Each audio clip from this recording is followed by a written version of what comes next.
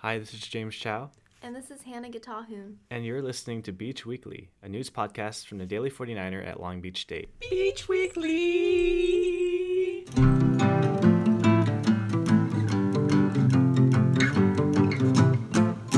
In the most recent ASIT, a resolution that would allow Lobby Corps to campaign several bills was passed for its second reading.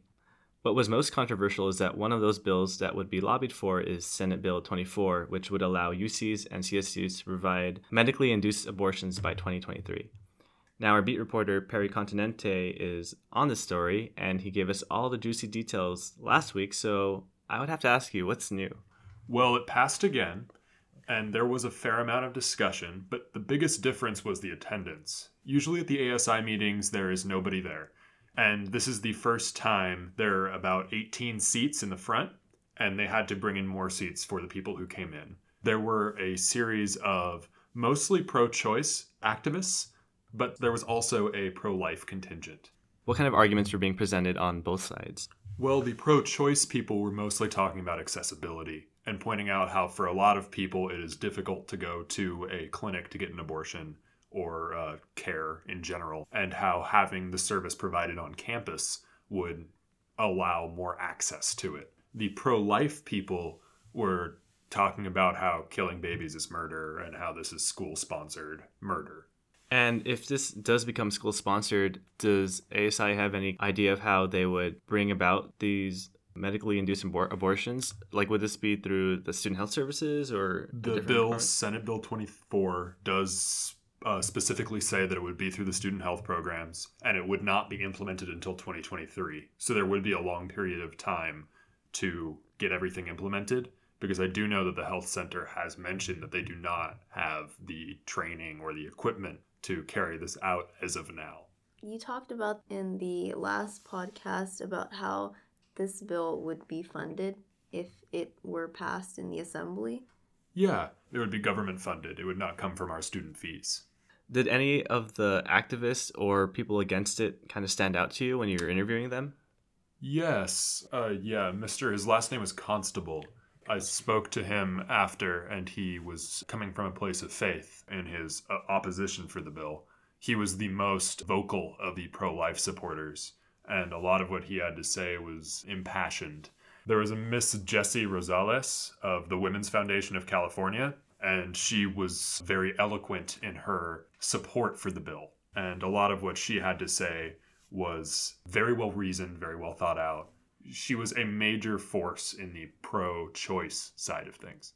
Was there more representation for the pro-choice side or pro-life? Oh, pro-choice by a mile. There were only 2 people there who spoke who were pro-life, and I would say there were about 8 to 10 who spoke who were pro-choice. So it was a very small contingent of pro-life people. Okay. But that might have had something to do with the fact that I think it was organized by a women's club on campus to go to the meeting. So that might have had something to do with... Oh yeah, definitely. The women's club mobilizing to go to the meeting did have an effect, but I mean, there was no opposite force that mobilized. So I think that does kind of speak to the political demographics of the campus. Mm-hmm. Yeah. So you mentioned a lot of the kind of ideas that the different groups on campus, pro-life and pro-choice have. What did the senators think about this bill? There were a few that were slightly hesitant, but overall there was a fair amount of support for the bill on the part of the senators. Senator Fukuda, in particular, spoke out in favor of it. She compared it to a vaccine drive, where she said that there are people on campus who are anti-vax, but that doesn't mean the campus still doesn't provide, vaccine drives, flu shots. And so she equated that with abortion, where even if you are against it, you can simply not take part. And that seemed to be kind of the resounding conclusion from most of them. It ultimately did pass with 13 votes in favor. So that's a pretty healthy majority of the Senate. So you said that there were 3 votes, and this was the second one. Yes. So if the third one passes, the Joint Committee will essentially endorse the Senate bill. It will allow Lobby Corps to endorse the Senate bill and to lobby for it. It's wrapped up with a bunch of other bills that deal with other things that affect students. SB 24 is the only one that is drawing significant debate and concern. I think because abortion is such a divisive issue. Mm-hmm, definitely. And you mentioned there's an overwhelming amount of pro-choice activists at the meeting. Did they have like a rallying cry like before heading over? Did they hold any signs or anything? There were signs. There were a few of them were wearing shirts that said, "This is what a feminist looks like." There were signs that said things like "Protect women's reproductive rights." And so there definitely was a force there. They were handing out stickers. Before they went in, they kind of all took a picture and said accessibility, which did seem to be the rallying cry for them about, having a safe place to receive the procedure. I wanted to ask as well, you did talk to some of the women before you went into the meeting. I wanted to ask maybe some of the things that they had said before they went in, why they decided to come out, support, and like some of their personal feelings about the bill. You could tell that the issue was very near and dear to them. Most of them kind of kept to themselves. There was a little bit of, I don't want to say distrust of the press, but there was a hesitation to talk, which I understand. It's a very, very personal issue. It is something that gets emotions going. And I did notice that when they were discussing leaving, they had a buddy system. So in case that the pro-life people wanted to accost them, they were leaving in pairs. It was all planned out like that. Okay. Are the pro-life people generally hostile, or was it just... The pro-life people were very non-confrontational at this event. They did not raise their voices. They did not chant anything or physically impede. So it was for a debate about abortion, it was very respectful. I feel that more people will probably show up. Just thinking about it now, because the word's spreading about it. Because I assume the first meeting, no one had any idea about it. Probably read your story and they're like, oh. I mean, I read the agendas every week before I go, and it was just on the agenda as reading Senate bills, so I had no idea that this was going to happen. And then that ended up being the whole focus of the story. Yeah. Well, we'll see what happens next week. Probably going to pass. It looks like it's going to pass. But we'll see if, we get more angry people. My feeling is that it's going to pass. The number of senators who were still hesitant is very low. There seems to be a general consensus that they are behind this. Line 3.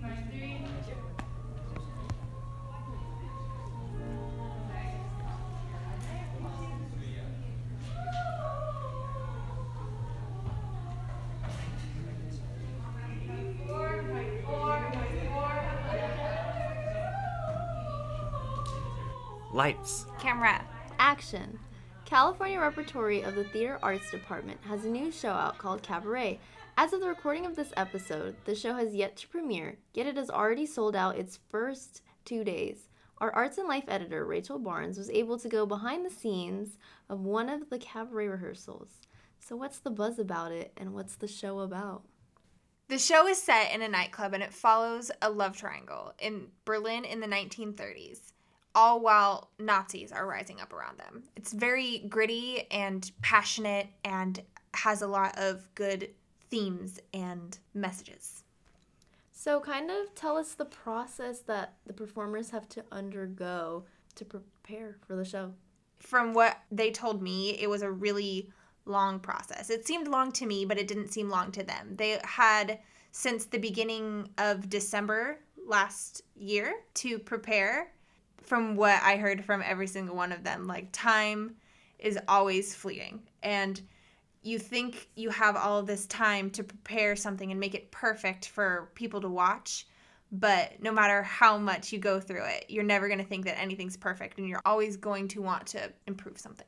And with the production spanning across nearly 3 months, other than time, what kind of obstacles did the performers have to physically go through for this? I spoke to Natalie Morales. She's the set designer. And she said that they were a little short on labor. And so she spent 2 weeks painting the floor of the cabaret set of bricks, just all by herself. And that was one of the struggles that she had to go through. So you went backstage and saw everyone getting ready because you went behind the scenes on this. So in your article, you mentioned how the directors of the program wanted to capture, and I quote, the grit and the danger of the dancers in the nightclub. So did they have an extensive makeup session when you went? I was interviewing for a portion of it, but I did get to go see a few of them get their makeup done. I saw a specific actor named Jared finish up his makeup. His eyebrows were glued down and they were so pencil thin, and it looked really cool. He had like black smudges around his eyes. The makeup team was rushing around trying to get everybody to the last dress rehearsal on time. So it was a little chaotic, but they got it done. So what's the significance of this play? Why is it being told now? Is there kind of a cultural impact? Is it because of like the political climate that's happening? When I spoke to the director, whose name is Carrie Hayter, she wanted to make sure that she captured the messages in the play. She says that she wanted to capture like that everybody's trapped and that the political climate then was very dangerous, and she likened it to the political climate now because it is dangerous, and she wants the audience to be able to connect with their lives and the current political climate. What was your favorite part in the play? Like, what struck you the most? I think what really resonates with me throughout Cabaret is it captures passion and like the dirty side of love really well. And I look forward to seeing that part every time I watch it. So were you able to kind of see people in those kind of vocal warm-up situations preparing for the play, the musical play? I did see the girl who plays Sally walk around before the show, do her sound check, warm up her voice a little bit. It was really cool to see. The piano was playing the whole time. It was cool. This episode is sponsored by CSULB Theater Arts Department for the musical play Cabaret. Join us and the CSULB Theater Arts Department for Cabaret. Spend the night in a dark and tumultuous nightclub full of romance, violence, and music. Set in 1920s Berlin, this iconic musical holds a mirror up to our time. Cabaret runs from February 21st to March 3rd. Cabaret is selling fast, so get your tickets at calrep.org. See you at the theater. The knitting, the book, and the broom. It's time for a holiday. So earlier this February, Long Beach State's construction management team placed in a student construction competition in Nevada. It was called the Associate Schools of Construction Student Competition, and our writer, Saad Kazi, covered this. So I wanted to ask, why was this a big deal? Yeah, so it was the ASC student competition. Long Beach State's construction management team participates in it every so often. And yeah, it was such a big deal because it was such a hard task to accomplish. There was, national universities, big names, Cal Poly SLO, Boise State, Virginia Tech. So to beat out some of those universities, obviously it takes a lot of practice on the team members' parts and, a lot of dedicated staff. So we placed third, correct? Yeah, third in the concrete solutions category. Okay. Who beat us out? Boise State and Cal Poly SLO. Okay. And what did the competition entail? What did they have to do in the construction track? So the team was provided a certain problem, a certain construction problem, real life scenario, something like fix this, make this more efficient. And the team was supposed to provide a budget, safety plan, logistics, and a 3D model to the judges to create more efficient ways to solve the problem. Again, Dennis Anguille, one of the team members, he was telling me about how their dedication and hard work, there are many hard-working nights, really, their meetings and practices all led up to where they can really do a great job at this task. Looking at these quotes, it sounds like the coach as well, he thought that this was a pretty big deal. Yeah, I reached out to Dr. Tariq Shihab, one of the construction management professors. Yeah, he was the faculty coach on the team. He said it was a great achievement, pretty big deal. Again, dedicated team members and vice versa. They wouldn't have done it without him. So shout out to Dr. Tariq Shihab on that. And are they planning on going back? Is this something, because I don't know, is it an annual thing, or do we just kind of go a couple times or whenever we feel like competing, or is this something that we're dedicated to going to every year? Yeah, so the Associate Schools of Construction competition, I'm sure it's a regular yearly competition. I mean, this one in particular was a 2019. Yeah, I mean, if it's a annual competition, I would hope CSULB is going to participate next year as well. Is there other tracks? Is there other competitions? Because this is the Concrete Solutions competition. So I was just wondering, like, in this particular competition, there's other categories. Right. There are other categories. It's actually, I mean, again, it's a big event where there's so many national universities that are all the same teams, construction management, and it's just a variety of different tasks to accomplish, and a whole competition, a whole student competition where students from around the country can come and deliver their expertise, what they've learned in class, to the real world. You know, not just taking Long Beach State's team, for example. Most of the team members had little to no industry experience, and to come out and get third place in Concrete Solutions category, I mean, it really is a big thing for the students individually. I mean, it really, you know, imagine going out there and performing that well. You know, now you're thinking, hey, I actually learned a lot in the classroom. Imagine when I graduate. Now my employers are going to see this. You know, they're really going to see this as more than some kind of internship or classroom experience. They're going to see this as an actual real-life accomplishment. And that's a podcast. Yay! Yay.